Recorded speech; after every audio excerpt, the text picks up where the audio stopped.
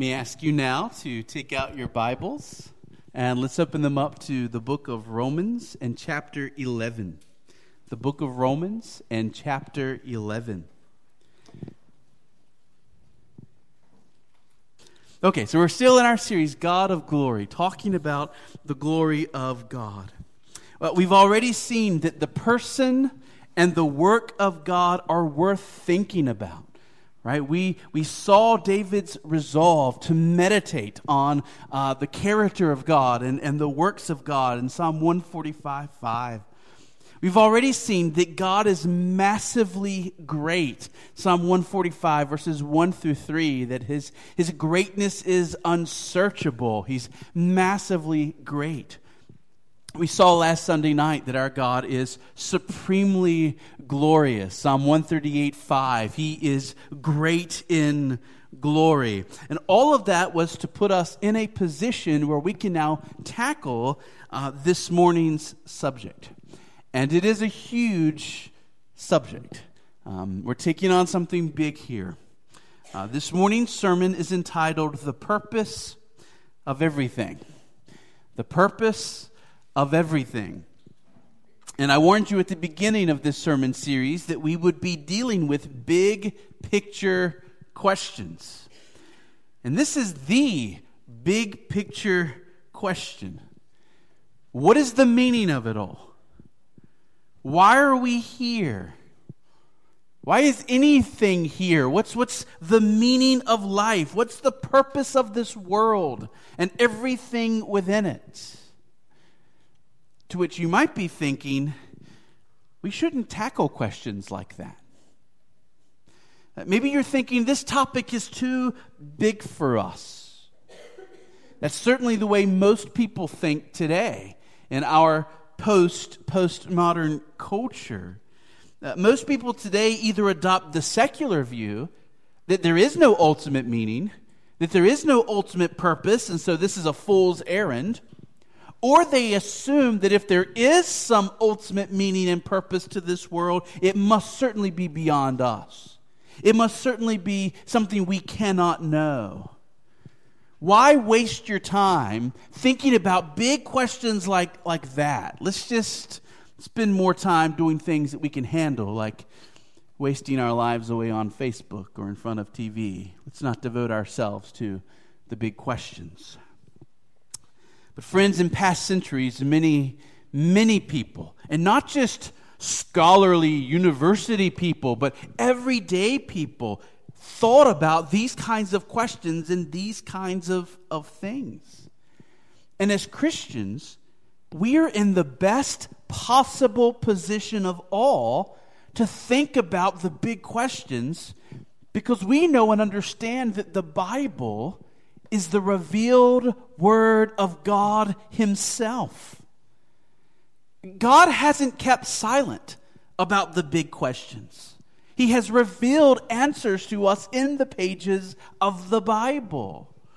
Now, it's true, He didn't reveal everything, but the fact that He didn't reveal everything doesn't mean that He didn't reveal anything, right? He has revealed much, and much of what He has revealed to us about why we're here and our purpose in life, it's good for us. We are helped. We are tremendously helped when we know what the Bible says about why we exist and about why everything else exists. Now, certainly, such a big question as this requires some big thinking, and we're very thankful to be able to stand on the shoulders of good and godly people who have come before us. So we're not coming at this question from scratch, coming to the Bible as if nobody else has ever dealt with this question before. The greatest thinker in American history, Jonathan Edwards, dealt with this subject. And frankly, much of what you're going to hear in this sermon is as much his, if not more so, than it is mine. My life was revolutionized by spending time in a little essay that Jonathan Edwards wrote called The End for Which God Created the World. And using both logic and scripture, he convinced me of the great reason that all things exist, and it affected the way I see everything.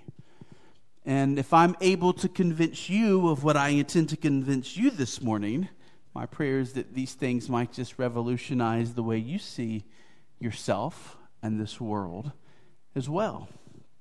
So let's read our key verse this morning. It's Romans 11:36. I could have chosen from scores of verses that say something similar, but this is the one that I probably love the most and appreciate the most. I love Romans 11:36.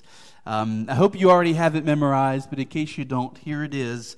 It simply says, "For from him," meaning God, "for from him and through him and to him are all things. To him be glory forever. Amen." So here is our plan.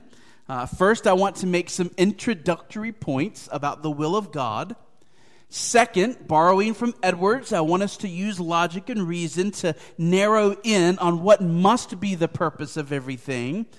And then third, I want us to land on Romans 11:36 and other similar verses to prove once and for all that what we've said is true and thoroughly biblical. Are you ready this morning to jump in? Here we go. First, some introductory points about the will of God. Now, you say, wait a minute, Justin, I thought we were talking about the purpose of everything. What does that have to do with the will of God? And the answer is obvious. Whatever moved God to create is the purpose of everything. Whatever his sovereign will is in creation and history, that's the purpose of everything. If we're going to find the purpose of everything, it's found in God, and it's found in his motives. It's found in his will, what he has chosen to do and is in fact doing. You can't get at the purpose of everything without dealing with the will of God. And so that's why we're starting with these introductory points. Now, we need to note that the Bible speaks of God's will in two different ways. Sometimes the Bible speaks of God's moral will, or what we might call the will of precept. The will of precept. So, for example, we can say that it is God's will that we not commit murder. To murder is to sin. To murder is to transgress the law of God. It is to violate the moral will of God. God has declared to us what is his moral will for us. Thou shalt not murder is part of the moral will of God. Or a positive example, the call for us to love one another. We can say it is the will of God that we love one another. And by that, we're referring to God's will of precept. This is his command for us. God commands all people everywhere to love him with all our heart, souls, mind, and strength, and to love our neighbors as we love ourselves. This is the will of God, his moral will. But the Bible also speaks of God's sovereign will, or what we might call his will of decree. God's sovereign will, or his will of decree. The sovereign will of God refers to the plan of God, the plan that he is working out as the pages of history are unfolding. The sovereign will of God refers to all that God has decreed to come to pass. Ephesians 1:11 tells us that God is working all things according to the counsel of his will. So you can see how these two different ways of speaking about the will of God are in fact different and distinct from one another. So for example, it is against God's moral will for someone to be murdered. But it was absolutely a part of God's sovereign will for his son to be murdered.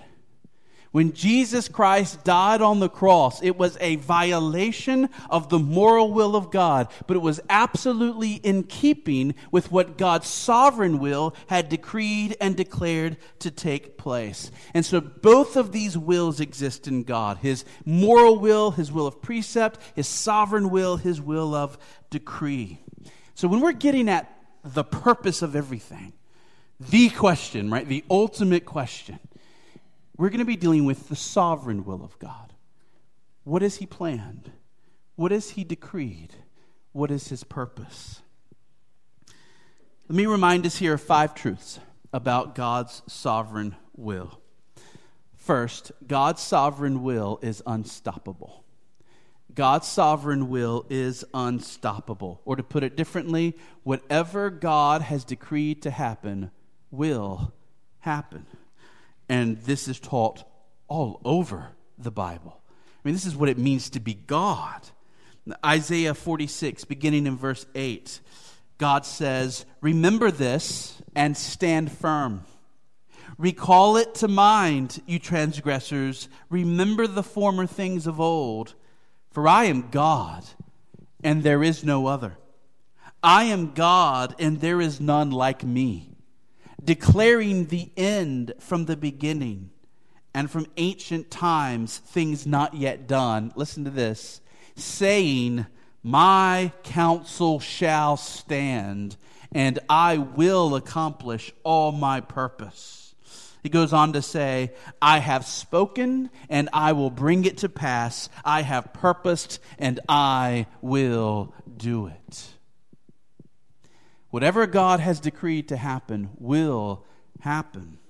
One more, Daniel 4, 34, 35. "His dominion is an everlasting dominion, and his kingdom endures from generations to generations. All the inhabitants of the earth are accounted as nothing. He does according to his will among the host of heaven and among the inhabitants of the earth, and none can stay his hand or say to him, 'What have you done?'" We make decrees all the time that get stopped, right? Every morning I get up with my to-do list, and every night it seems I go to bed and say, what I thought I was going to get done today did not get done today. God has never had that happen. What God decrees always comes to pass exactly as he has planned it. His sovereign will is unstoppable. Number 2, God's sovereign will is all-encompassing. All-encompassing. All-encompassing. There is no part of creation. There is no event in history. There is nothing, no matter how big or how small, that isn't the result of God's sovereign decree. Again, I think Ephesians 1:11 is one of the most profound and worldview shaping verses of the entire Bible. God works all things according to the counsel of his will. If you wanted, we could take the full length of this sermon and turn to passage after passage after passage in the Bible to show that when Ephesians 1:11 says God works all things, it means all things. It means the events of your life and the events of my life are being worked by God. The weather, the rise and the fall of nations, the trials that we walk through and the mountaintops of joy, the orbit of planets, the migration patterns of birds. There is nothing you can point to that is outside the umbrella of God's sovereign decree. Nothing happens that God has not willed ultimately to happen. Now this gets hard for people. People get hung up on this. Justin, are you saying that the score of our local high school football game was decreed by God? Right? Are you saying that the number of crumbs that fall from my cracker when I bite into it was decreed by God? Are you saying that every word which exists right now on Wikipedia was decreed by God, and the moment that each word was added and the moment that each word was deleted, all of that is part of God's sovereign decree? Justin, are you really saying that everything, no matter how small, no matter how trivial, has been decreed by God? My answer is no. I'm not saying that. God is in Ephesians 1:11 when he says he works all things according to the counsel of his will. I don't know how to make sense of that verse if it doesn't mean everything. Why do we have a hard time believing this? Do we think that this was hard for God?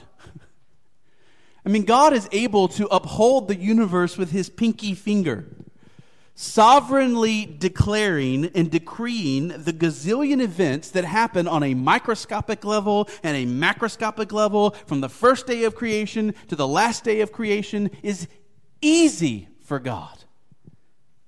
This isn't hard for him. It's easy for him.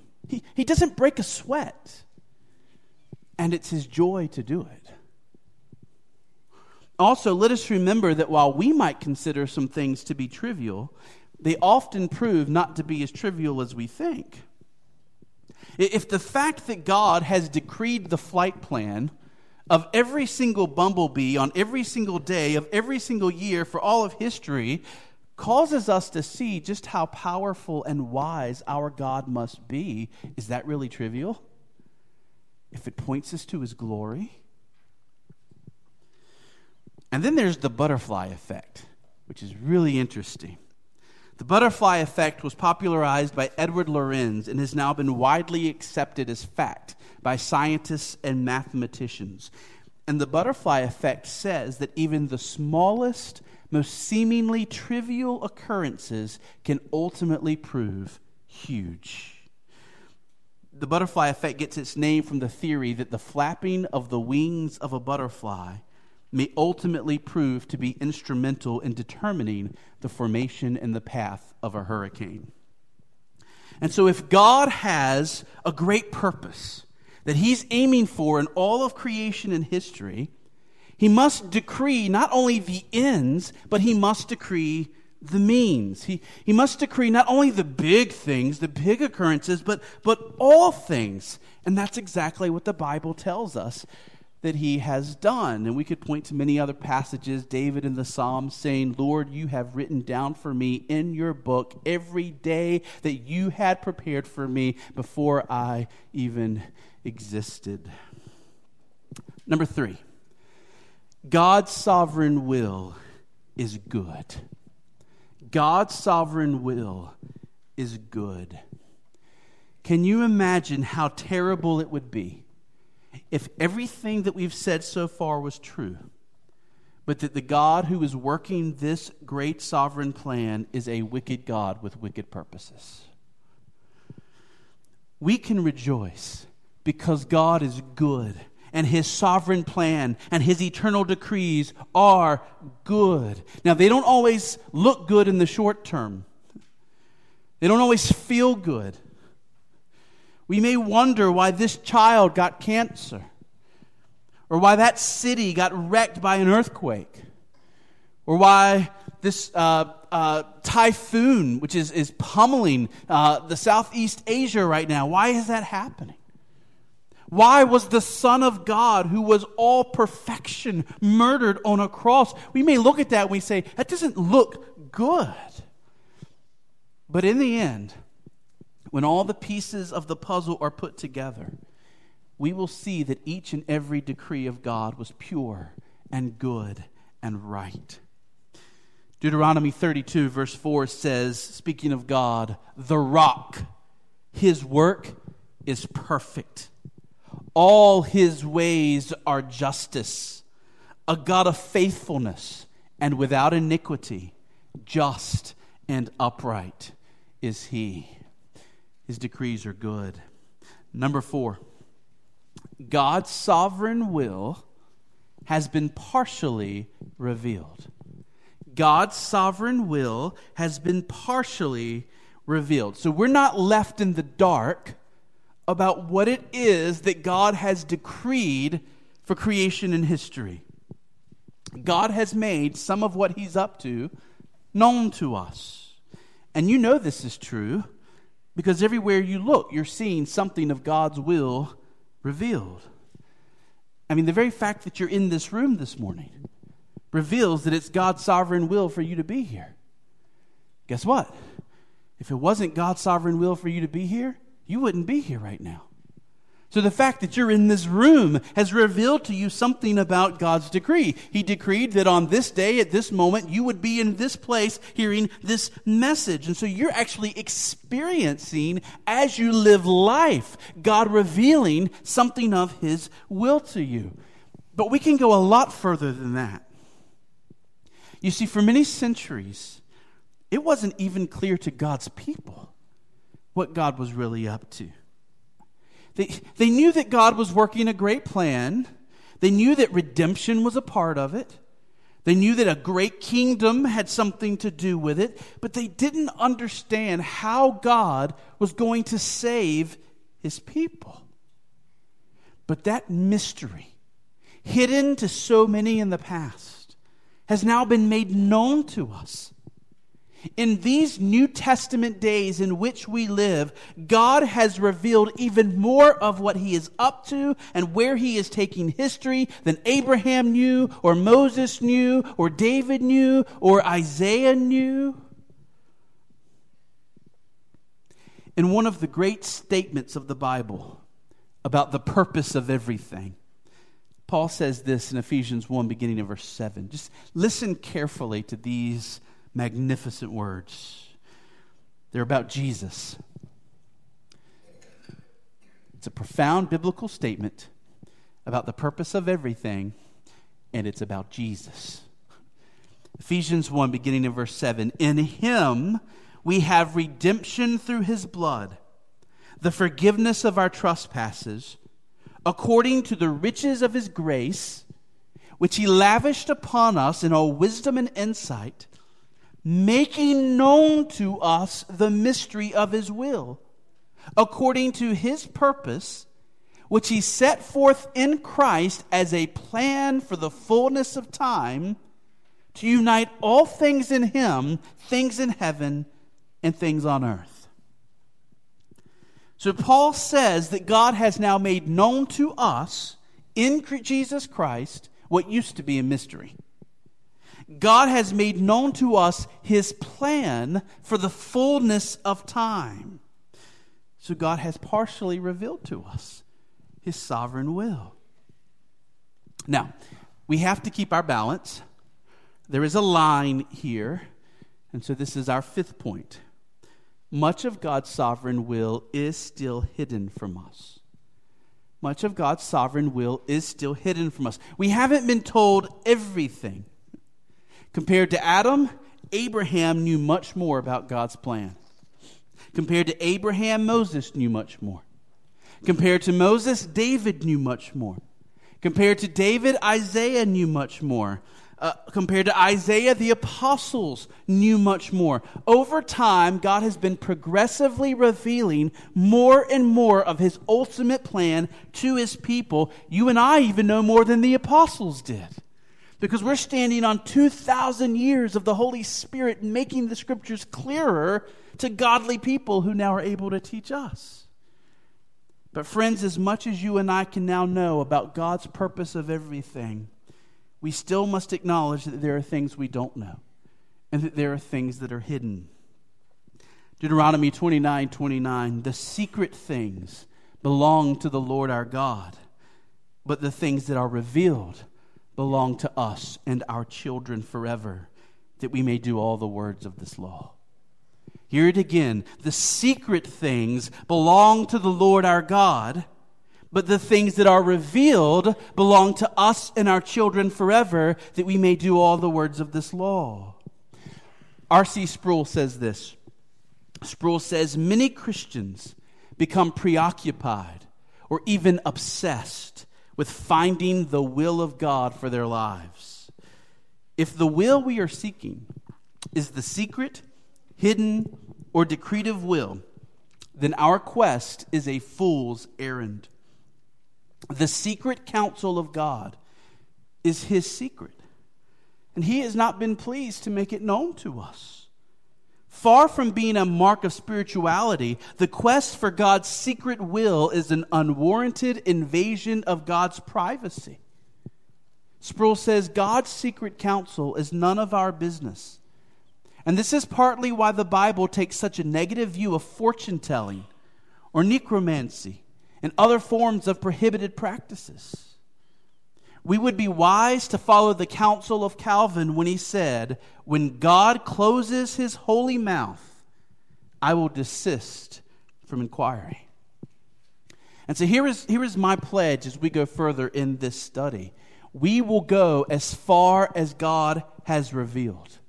What God has revealed is for us, and we ought to know it and believe it. It gives meaning to our life. It helps us to understand who we are. What God has revealed, we will claim. But when we hit a wall and we come to a place where God has not revealed something, we must stop and not go any further.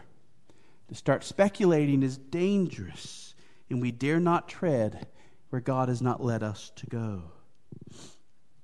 Now, all of those are just basic introductory remarks about the sovereign will of God from the various passages of Scripture. The real sermon starts now, okay? As you've probably figured out, we're not going to get through it this morning. You'll want to be here tonight. In a real sense, I couldn't make it different than this. I tried. In a real sense, if the sermon is a feast, it's just the appetizers and the salad this morning, and the entree is tonight. So be here tonight if you can be, to get where we're really heading, because that's where the best stuff is going to be. But let's go ahead and move to our second heading, and we'll just get a little ways with our time remaining this morning. Our second heading is this: what does reason teach us about the purpose of everything?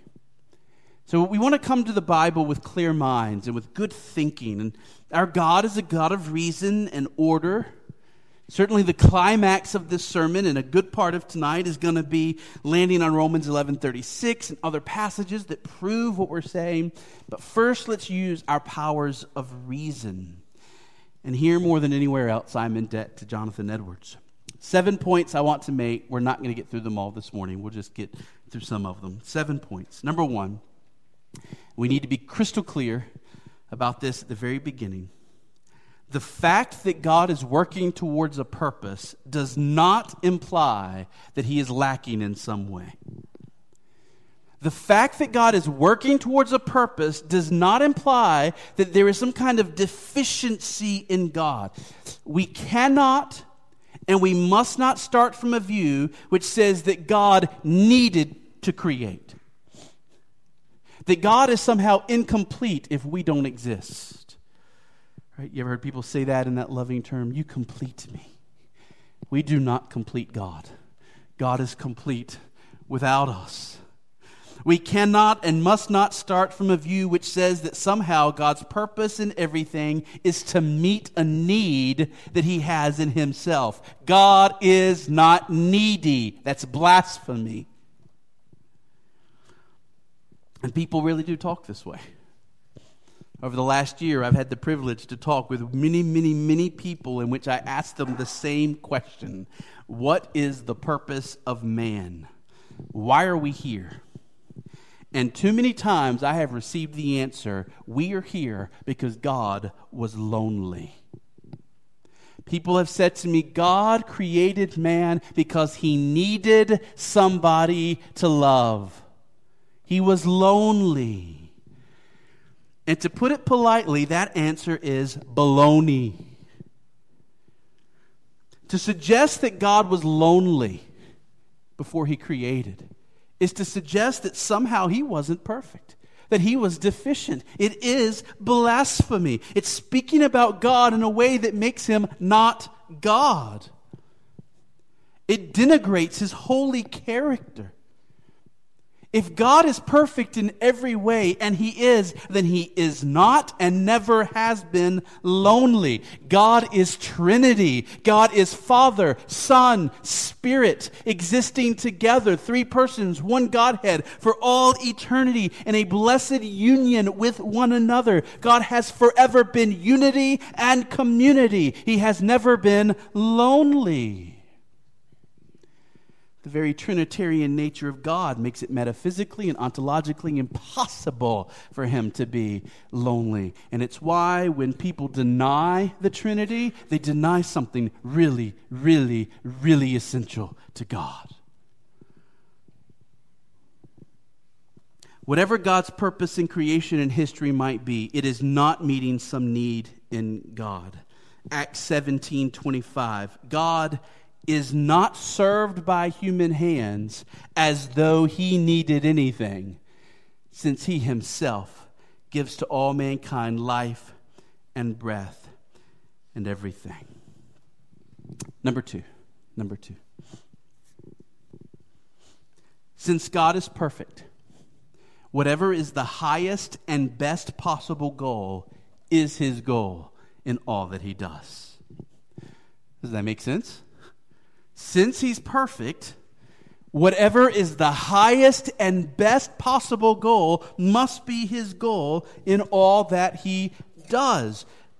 God cannot be God, perfect in his being, if the goal he's aiming at in creation and history is a subpar goal. God doesn't do anything subpar. He does all things well. He does all things to the highest degree and for the highest purposes. And so whatever is the best, noblest, highest possible purpose for all things, that is God's purpose. Number 3. Since God is perfect, it must be true that he loves most that which is most good and most worthy of love. Since God is perfect, it must be true that he loves most that which is most good and most worthy of love. If God loves most something that is less good, something that is less worthy of love, more than something that is more good or more worthy of love, that's a problem in God. That's a disorder of priorities. That is God as an idolater. And the Bible will not allow that, and that can never be. Whatever is most worthy of God's love, that is what God loves most. Number 4. Since nothing or no one is higher, better, more lovely, or more good than God, it is right that God should love himself supremely. This is the crux of everything. I was a junior in high school when a friend of mine called me on the phone and started telling me the things he had been learning and said, I just learned God loves himself more than anything. And I became angry. And I said, no, you don't understand. God loves people more than anything. Surely he cannot love himself more than anything. And it was over not just weeks, but months of trying to refute this argument that God really did a Copernican revolution of reshaping the way I see the world so that I became, still a long ways to go, but became a little more became closer to God-centeredness and the vision of the world that the Bible presents.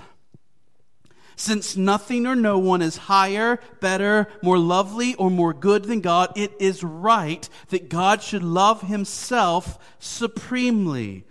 Piper would say it this way: God is uppermost in his own affections. God's highest love is God, and it must be this way. If God loves anything more than himself, he's violating his own first commandment. If God loves anything more than himself and places anything else higher in his affection than himself, then he sins, and he isn't God. We've said it before, we'll say it again. God is the only being in the universe for whom selfishness is not a sin, it's a virtue. And if God doesn't prefer himself, delight in himself, love himself more than all else, he ceases to be God, and the whole fabric of the universe is unraveled. I remember as a child singing the song, God Loves People More Than Anything. You remember that song? I used to sing that song. There was a song. I won't sing it now. But God loves people more than anything. And what I'm telling you is that if that's true, we're all lost and there's no hope for any of us. For many people, this is the hardest thing to accept. They are willing to love God above all, as long as they are sure that God loves them above all. But the moment they hear that God might not love them above all, they begin to fall apart. Here's the real test of whether we are God-centered or me-centered. Can we love God and have Him as our highest treasure and our greatest joy, even if it's true that we are not His highest love? Could it be that God does not exist to make much of us, but that in fact God existed quite happily without us for eternity past? Could it be that God's purposes in creation and history are not supremely and ultimately about us, but are about something greater and more wonderful than us? And I don't think there's any truth that has had more impact on my life than this one. God loves God more than anything. And while at first it strikes us as not what we want to hear, we later discover that this is one of the most wonderful, life-giving, joy-giving, glorious truths of all. Because if God loves Himself above all, and He delights in Himself above all, then God exists in perfect joy, and He truly has something to offer us. God exists in eternal delight in Himself, immense oceans of joy in Himself. And because of that, He can give us joy in Himself. What if there is some way that you can be brought in to God's delight in Himself? What if there was some way that God could not only continue forever loving His own holy character, but He could actually share His joy, overflow His joy, gather us up into His joy in Himself? Okay, I'm getting ahead of myself. We're not there yet, and it's time to stop. So we're going to stop right here in the midst of this second heading. And as a way of closing, let me ask you to look at Romans 11:36 again. Romans 11:36. What does it actually say? What is the purpose revealed in this verse? Second half of the verse. To Him are all things. Do we need to talk about what all means again? To Him are all things. To Him be glory forever. Amen. I mean, just looking at the plain words of this verse, it appears we are being told that the purpose of all things has everything to do with God being glorified, God being praised, God being enjoyed, God being exalted and lifted up. At least according to Romans 11:36, the purpose of all things is that God will be glorified. But that's just one verse. And isn't it dangerous to build your theology, especially your theology about the biggest question of all, the meaning of everything, on one half of one verse? So, Galatians 1:5, to God be the glory forever and ever. Amen. Ephesians 3:21, to Him be the glory in the church and in Jesus Christ throughout all generations forever and ever. Amen. Philippians 4:20, to our God and Father be glory forever and ever. Amen. 1 Timothy 1:17, to the King of ages, immortal, invisible, the only God, be honor and glory forever and ever. Amen. 2 Timothy 4:18, the Lord will rescue me from every evil deed and bring me safely into His heavenly kingdom. To Him be the glory forever and ever. Amen. Hebrews 13:21, may God equip you with everything good that you may do his will, working in us that which is pleasing in his sight through Jesus Christ, to whom be glory forever and ever. Amen. 1 Peter 4:11. Whoever speaks, speak as one who speaks oracles of God.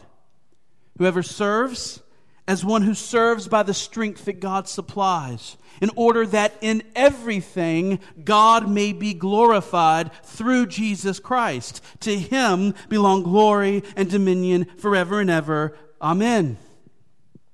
Jude 1:25. To the only God, our Savior, through Jesus Christ our Lord, be glory, majesty, dominion, and authority before all time, and now and forever. Amen. Revelation 1:6, to him who has made us a kingdom, priest to his God and Father, to him be glory and dominion forever and ever. Amen. Do you hear a theme here? Don't walk around going, what's the purpose of everything? That's a deep question. I can't possibly know. The Bible tells you over and over and over again why you're here and why this world exists. It's that he will be known and savored and exalted, that he would be glorified. Revelation 5:13. I heard every creature in heaven and on earth and under the earth and in the sea and all that is in them saying, to him who sits on the throne and to the Lamb be blessing and honor and glory and might forever and ever. Revelation 7:12, blessing and glory and wisdom and thanksgiving and honor and power and might be to our God forever and ever. Amen. Now, Herman, these are not words written by human authors about what they hope will be the end of all things. These are God-breathed, Holy Spirit-inspired words revealing to us the great purpose for which all things exist. What is the purpose of everything? That forever and ever God be glorified. So what does that mean? What does that have to do with your Monday and your Tuesday and your Wednesday? That's where we're going tonight. Let's pray.